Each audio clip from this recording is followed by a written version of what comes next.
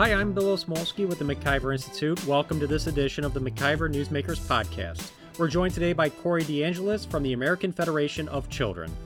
Hey, Corey, thank you very much for making time for us today. Can you just give us a little bit of background? What is your connection to school choice, and why are you traveling around the country talking about it? Yeah, I'm Corey Deangelis. I'm a senior fellow at the American Federation for Children, and I push to fund students, not systems. Some people in the liberal media have called me the school choice evangelist. It has a ring to it, doesn't it? Deangelis, the evangelist. Actually, so much so that I put it on my Twitter bio, Corey Deangelis, school choice evangelist. In Oklahoma, a representative on the Democrat side recently called me the school voucher king. Maybe I'll add that to my bio as well. Do you do altar calls at your speaking engagements? Oh yeah, get everybody pumped about educational freedom, which is easy to do these days. But look, I've researched school choice. I did my PhD in education policy. One of my first studies actually linked the Milwaukee Parental Choice Program to reductions in criminal activity later on in life. I used student level data from the longitudinal evaluation of the Milwaukee Parental Choice Program, which has been around for over 3 decades now, and was able to track those individual students using the program compared to the children in the public schools after matching based on several background characteristics, like whether you're in a single parent household, income levels, the race of the students, and other zip code and other characteristics as well, finding statistically significant reductions in crime and the likelihood of being involved in a paternity dispute as well later on in life. Things that parents really care about much more than standardized test scores. So I started this as a researcher. I also benefited from school choice in high school in Texas, where I grew up. I attended public schools all through K through 12, but I had the ability to go to a magnet school in Texas, and I felt like that was a good opportunity for me, and other families should have access to educational options as well, but it shouldn't be limited to schools that are run by the government. You should be able to choose public schools, private schools, charter schools, or home-based education options, and the money should follow the child to the education provider that best meets their needs. Again, that could be the public school. If you like your public school, you can keep your public school, unlike with the whole doctor thing a few years ago. But yeah. For real, with school choice initiatives, the funding can follow you to that same public school that you had before, and that option is and still should be on the table. So you were here in Wisconsin today. Can you tell us a little bit about the event that you were here for, and what was your main message today? Yeah, the title of the talk was Funding Students Instead of Systems, the Case for Educational Freedom, and I just talked about the idea of school choice, and which the way that I'd like to explain it is anything that allows families to take their children's education dollars to an alternative provider other than the one that's assigned to them by the government, a residentially assigned government-run institution, allowing that family to take that funding to a private charter or home-based education option. And it's really relevant today because we've seen a lot of success on the school choice front, particularly because the teachers' unions have overplayed their hand and awakened a sleeping giant, parents who just want more of a say in their kids' education. Randy Weingarten and the teachers' unions pushed to keep the schools closed as long as possible starting in 2020. And they even lobbied the CDC to make it more difficult to reopen schools in person. And they were able to hold children's education hostage to secure multiple multi-billion-dollar ransom payments from the government. And it actually worked for them. They were able to secure about $190 billion in so-called COVID relief since March of 2020, which turned out to be about $3,000 to $4,000 per student. Money wasn't even contingent upon reopening the schools. And the fact of the matter is the push to keep schools closed for so long, it was always more to do with politics and power dynamics than safety and the needs of children. So parents have woken up and they're never going back to sleep. They felt powerless in 2020, and they're going to push to make sure they never feel powerless like that ever again.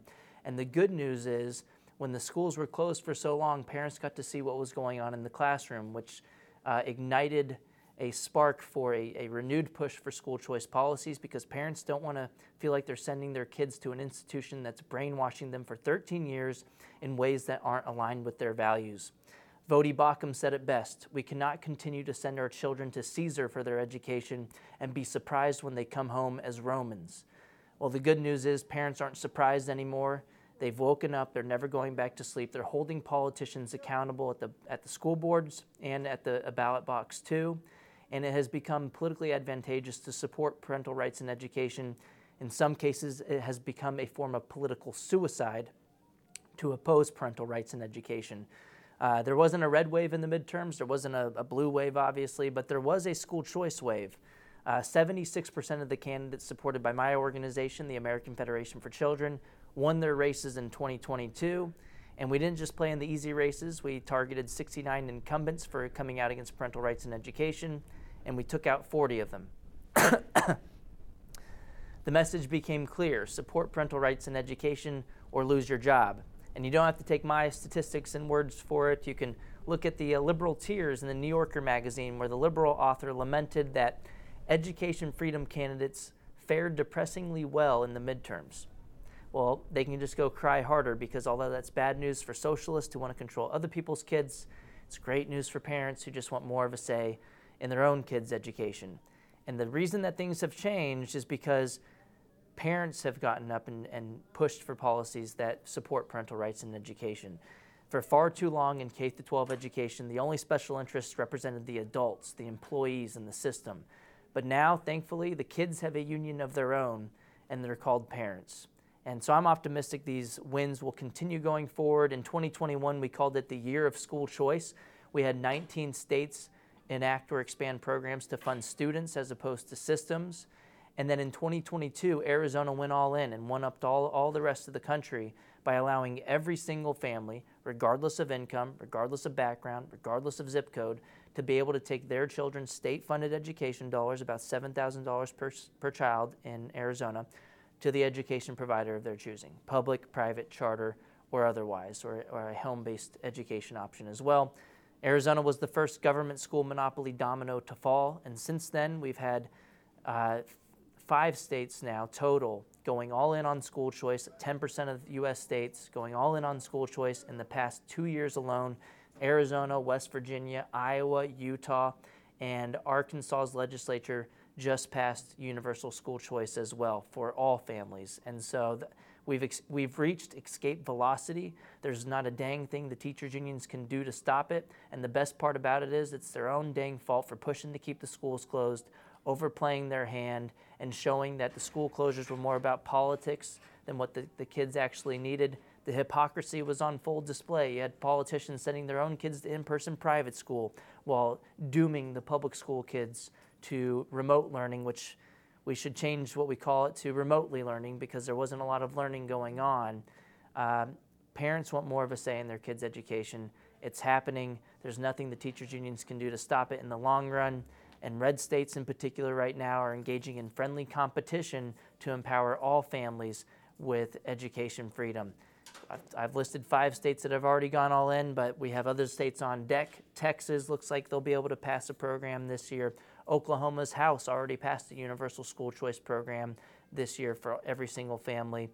Florida has a bill in the Senate and a bill in the House to expand their existing school choice programs to all families.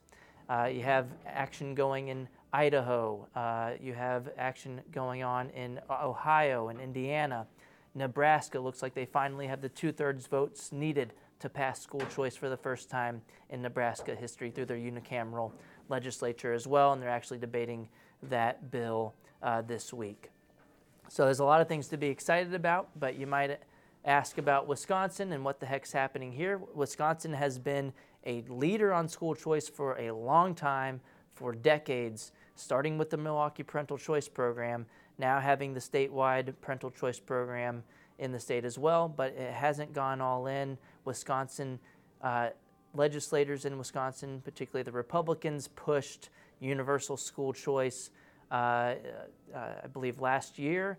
It passed through the House, the Assembly, and the Senate overwhelmingly, but Governor Evers vetoed the bill, and the Republicans did not have the override majorities to override the veto of Governor Evers. So one man stood in the way of unleashing education freedom for every single parent in the state of Wisconsin. It's a shame that happened. Hopefully more families wake up in the state of Wisconsin to understand actually what's going on, how there's one politician, the governor of Wisconsin, blocking school choice for every single parent after the legislature already passed it in overwhelming numbers.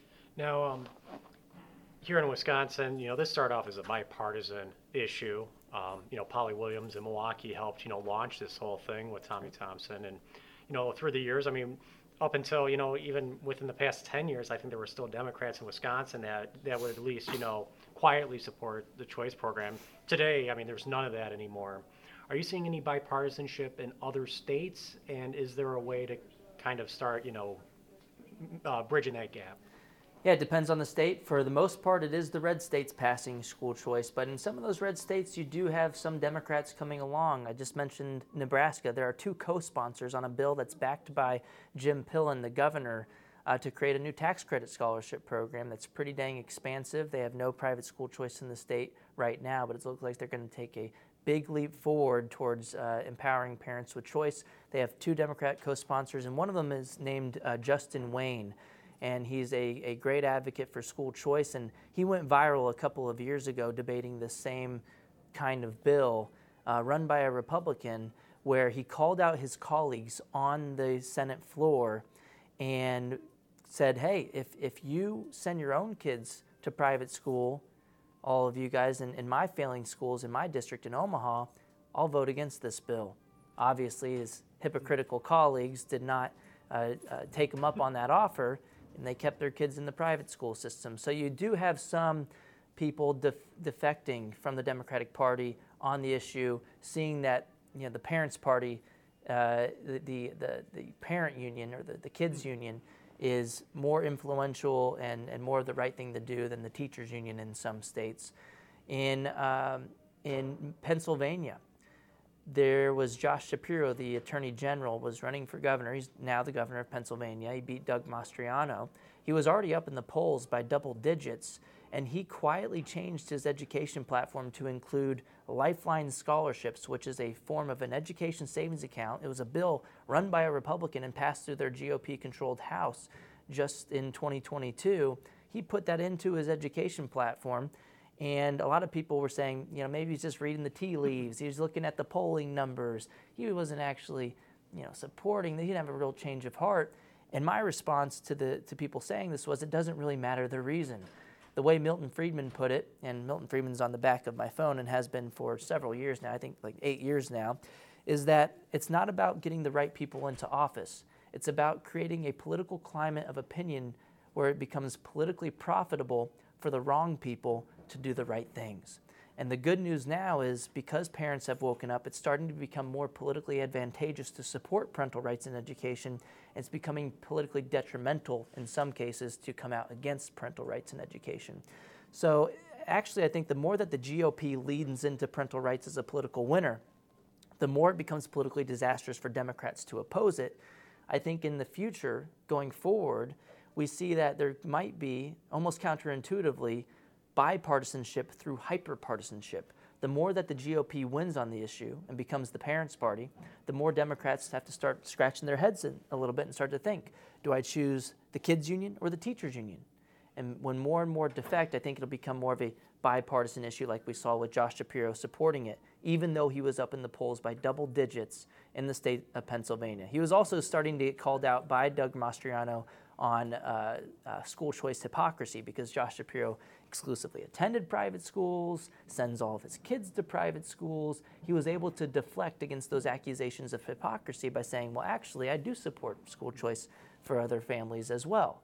And so it's a political winner. It's the right thing to do. The money doesn't belong to the institutions, doesn't belong to the government schools. It doesn't belong to the private schools either.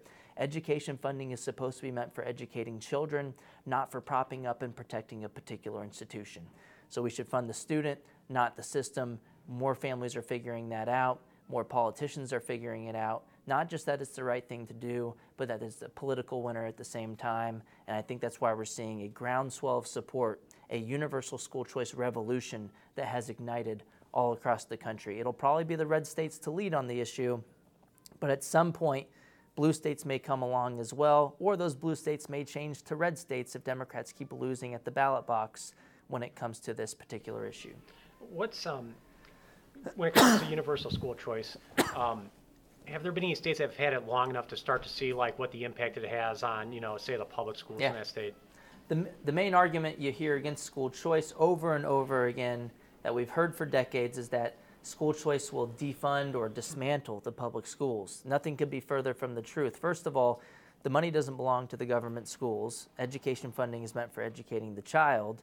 If anything, school choice doesn't defund public schools. Public schools defund families. School choice initiatives just return that money to the hands of the rightful owners, or at least the intended beneficiaries of that funding. And in fact, in most states, it's only a fraction of the funding that would have been spent on the child in the public schools that actually follows them. So in Iowa, for example, they just passed a program that was about $7,000 per student. Iowa public schools spend over double that amount. They get to keep thousands of dollars per student, the local funding and the federal funding, for students who are no longer there. So if anything, they end up with higher per student revenues and expenditures. Just imagine if you stopped shopping at Walmart and you wanted to start shopping at Trader Joe's for whatever reason. And Walmart got to keep half of your grocery funding in perpetuity. That wouldn't make any sense, but it would be a good deal for Walmart. I would argue that school choice is similarly a good deal for the public schools, that they get to keep any money at all for students they're no longer educating. And oh, by the way, if you're doing a good job, you won't lose any students at all. I hear people, the same people making the same argument that on the one hand, our public schools are great, everybody loves our public schools, which a lot of people do love their public schools. But then they'll turn around and say, this is going to dismantle and destroy our public schools. Which one is it? If your public schools are doing a fantastic job, the best ones aren't going to lose their students. They're basically admitting that they believe families aren't happy with what they're getting. It's an admission of failure. That's an argument to allow families to have choice, not to trap them into schools that aren't working for them for 13 years, particularly because the most advantaged families, whether we like it or not, already have school choice. The most advantaged can already afford to send their kids to private school and pay out of pocket, essentially paying twice, once through taxes for the public school, and then out of pocket for the private school, paying for two things, only getting one of the providers of the service. The least advantaged are the most likely to be stuck in the worst government schools and not to be able to afford to pay for private school tuition and fees. So school choice, in a sense, is an equalizer. It allows more families to have access to educational opportunities than we have in the current system in the status quo. And look, the money doesn't belong to the schools, it belongs to the families. More families are understanding that they should have the right to choose for their children. I think it'll become more bipartisan in the future. When you ask voters, it's not a partisan issue. The latest Real Clear Opinion Research polling, first of all, found an 8 percentage point jump in support since April of 2020 for school choice nationwide. But they also found supermajority support among Republicans, Democrats, and independents. I'm from Texas. We have similar polling coming out of UT Austin, UT Tyler, University of Houston, and other pollsters finding support from a majority of Texans, and splitting across party lines as well when it comes to, and racial lines as well. In fact, the latest Texas polling found that the highest level of support for school vouchers in Texas, and they use the voucher terminology, which is biased against school choice. In Texas, they're actually pushing for education savings accounts as opposed to vouchers or scholarships. But they still found that the highest support was among Black Democrats. And so this is not a partisan issue when it comes to families and what they want for their children. It's just that it has become partisan when it comes to elected officials, because Randy Weingarten's American Federation of Teachers and the other teachers unions, in 2022, the AFT contributed 99.97% of their campaign contributions to Democrats as opposed to Republicans.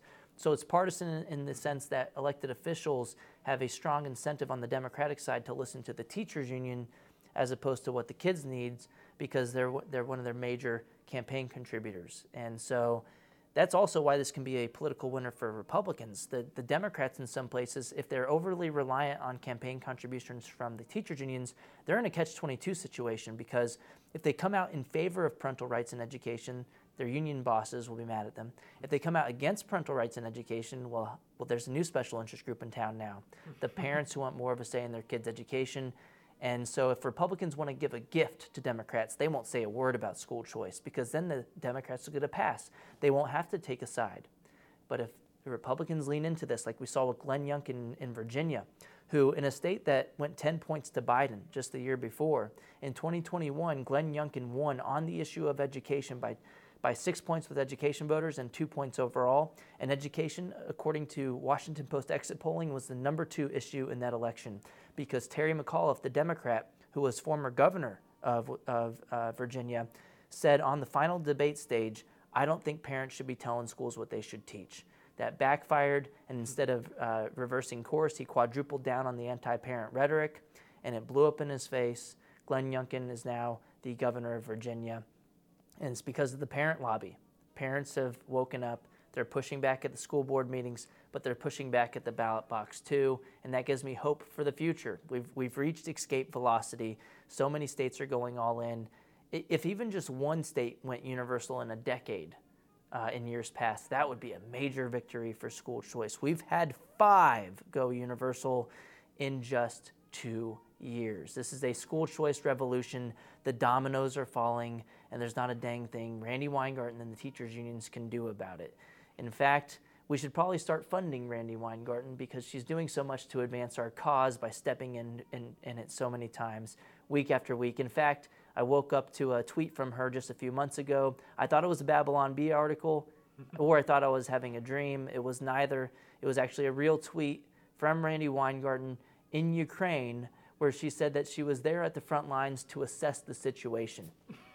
What was she going to do? Make the war go remote like she did with the schools? So she just keeps stepping in it, and I'm thankful for her efforts to overplay her hand and show parents that they really need a say in their kids' education. Now, when you come to Wisconsin and you tell all these success stories from around the country, do your friends in Wisconsin get excited, or do they hang their heads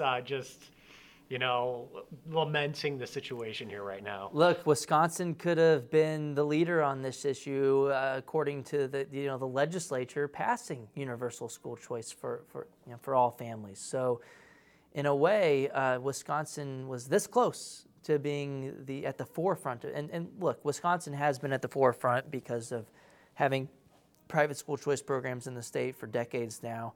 But what I'm referring to is having school choice for every single family. That's what gets people really riled up, because it is what Milton Friedman was envisioning decades ago.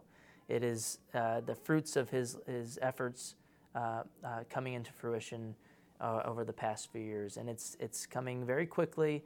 And although Evers vetoed the bill last year to empower all families with school choice, it should give people here in Wisconsin hope that other states are engaging in this friendly competition, and that Democrats, at least in other places, are seeing that they need to adjust on the issue. I mean, we saw in Wisconsin, this must have been but several months ago now, I remember tweeting out a tweet from a representative here. I believe her last name is Snodgrass, and she tweeted something along the lines of, if parents want to have a say in their kids' education, they should just pay for private school. Ended up deleting the tweet, and when I posted a screenshot of the deleted tweet, it got over 30,000 likes in just a few days. It went viral. And because it was a failure from the politician on a couple of counts. One, it was basically Marie Antoinette would be proud of her for what was said, because essentially that representative was saying, let them eat cake. Yeah, you can have school choice if you want. You could just pay for it yourself. Not everybody can just pay twice and pay all of this money for private school tuition. Why not reallocate the dollars from the schools to the parents and let less advantaged families exercise school choice too? So that came off as kind of elitist, not allowing low-income families to have that choice.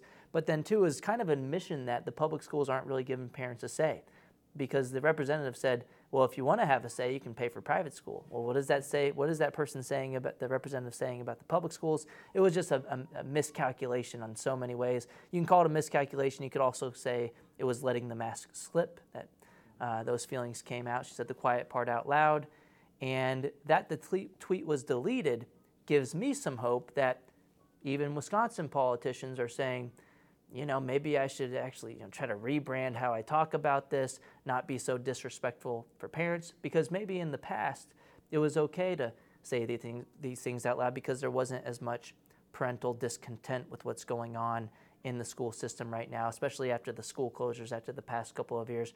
Parents are paying attention now, And this backfire gives me hope for politicians to start putting their finger in the wind, and perhaps some more will continue to defect towards supporting parental rights in education, even in Wisconsin. Have you taken a recent look at the situation in Milwaukee since you got your start doing that research? Have you kind of like kept up to date on what's going on there, and if you have, what are your thoughts on it? Yeah, so my latest study was actually published in 2020 or 2021 out of Milwaukee. I can't remember which year, but it was the follow-up study of my initial evaluation that was peer-reviewed in 2019, both of them finding that at different points in time, the latest evaluation looking at the kids in the sample by the time they turned around 25 to 30 years of age, both evaluations peer-reviewed now, finding statistically significant reductions in crime from getting access to the Milwaukee Parental Choice Program. So a lot of people have made the case for school choice based on low test scores in the public schools. That's part of it. Mm-hmm. But I think what's more important in the minds of parents is my kid in a safe environment? Are they going to be less likely to be involved in gang activity? Are they going to get into fights at school? How is their mental health doing? There's a lot of different dimensions of school. Is the school aligned with my values and when it comes to the curriculum and how the teachers are teaching that curriculum? That's way more important than anything that could be captured on a standardized test, which is also important but not the whole story. And I think that's kind of changed the argument for school choice. And this is also why I wanted to look at things like paternity disputes. And we found a 38% reduction in paternity disputes by the time the students were 25 to 30 years of age, which could be caused by teenage pregnancy. And there's another study out of New York City by Harvard and Princeton researchers, in one of the top economics journals. I think that was published in 2015. They used random lottery, finding that if you randomly got the chance to go to a charter school, it completely eliminated the chances of incarceration for male students, which is similar to our findings. And they also found a 59% reduction in the likelihood for female students to report a teenage pregnancy, which could be linked to what we're seeing in the reduction in paternity disputes associated with the Milwaukee Parental Choice Program. We've also seen over the years 5 studies coming at least out of Milwaukee, all finding statistically significant positive effects of private school competition through the choice program on public school outcomes. So school choice has been a rising tide that lifts all boats because public schools up their game in response to competition. We've seen that in Milwaukee. We've seen that in other places around the country as well. Florida has had about 11 studies on the topic, 10 of them finding significant positive effects. So the evidence is overwhelmingly positive. There's 29 of these studies nationwide, 26 of them finding statistically significant positive effects of private school choice competition on the outcomes in the public schools. No one in the school choice movement wants to destroy public schools or dismantle public schools like the fearmongers from the status quo say. We want to make them better, and school choice and competition is one way to do that. I would argue the best way to do that, because the only form of true accountability is from the bottom up, allowing families to vote with their feet to providers that best meet their needs and align with their values. Just like in any other institution, in any other market or industry, competition works with education like it does elsewhere. And we've seen that in Milwaukee. We've also seen a peer-reviewed study from 2013, I want to say, finding that access to the Milwaukee Parental Choice Program, using the same sample of students that I used in my evaluations, different team of researchers, found about a 3 to 4% increase in the likelihood of graduating from high school, which could benefit the taxpayers from increased tax revenues and earnings later on in life. So we've seen that school choice can be a win-win solution in Milwaukee and in other areas. All right, so coming off of all these victories over the past year, where do you see things going in the next few years? Like, where are your plans? Like, how are you gonna kind of really capitalize on these gains? I think the biggest gains that are already happening right now are in red states. We'll see more friendly red state competition of states going on. We would have never imagined this a few years ago, for 5 states in 2 years to go universal on school choice. It was kind of a theoretical thing that, most of the victories were incremental. They were kind of like you start with students with special needs, or maybe you start a program for students that are low income, and it usually either stays that way for a very long time or you creep up on the income caps little by little. Now we're seeing states go from 0 to 100, and it's just because they understand that all families have a right to a publicly funded education, And that doesn't have to happen in a government school. That can happen in a private school or charter school or a home-based learning option. That money's meant for the child, not just some students. We shouldn't pick and choose winners and losers. We should go all in and allow every single family, not just certain categories, to be eligible. And more states are figuring that out. And this universal revolution that has ignited will spread to other states. It's going to be the red states that move first. But in the short run, while the GOP will get some victories at the ballot box because of them leaning in, becoming the first mover, being the parents' party, the Democratic Party hopefully will come along as well. This is a bipartisan issue with voters. Hopefully it'll become more of a bipartisan issue in the future, a nonpartisan issue. And the way to do that, however, is to make it politically advantageous to support parental rights in education. And that's not something that just magically happens, but it happens as a result of interests on the ground organizing to support their interests. And this happens to be the parent lobby that has emerged, and that's the change agent. I don't think that's going to go away anytime soon. A lot of people said in 2021, we had all these victories this year. This was the year of school choice. Do you think it's going to stop? And even at the time, I said, I don't think it's going to stop, because although the schools are now open for the most part, the problems are still there. The school closures were just one part of the explanation for more school choice programs being enacted. The other issue that I think is even more important is parents seeing this other factor, this other dimension of school quality. Parents who thought that their kids were in great public schools, maybe they were A-rated schools by the state, maybe their kids were coming home with all A's on their report card, maybe their kids did phenomenal when it came to math and reading test scores. Those same parents started to see that they were missing part of the puzzle, that something that's more important is whether your kids are being raised in ways that align with their values. And in all too many cases, parents were seeing that those children, their own children, were being indoctrinated in ways that didn't align with their values. Their kids were learning to hate their parents, and that's more likely to mobilize parents than anything else.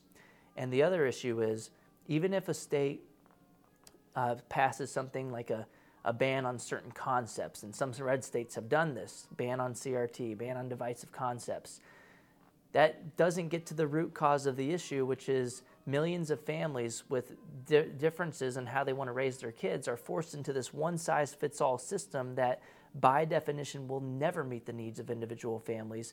Families disagree about how they want their kids raised, and that's okay.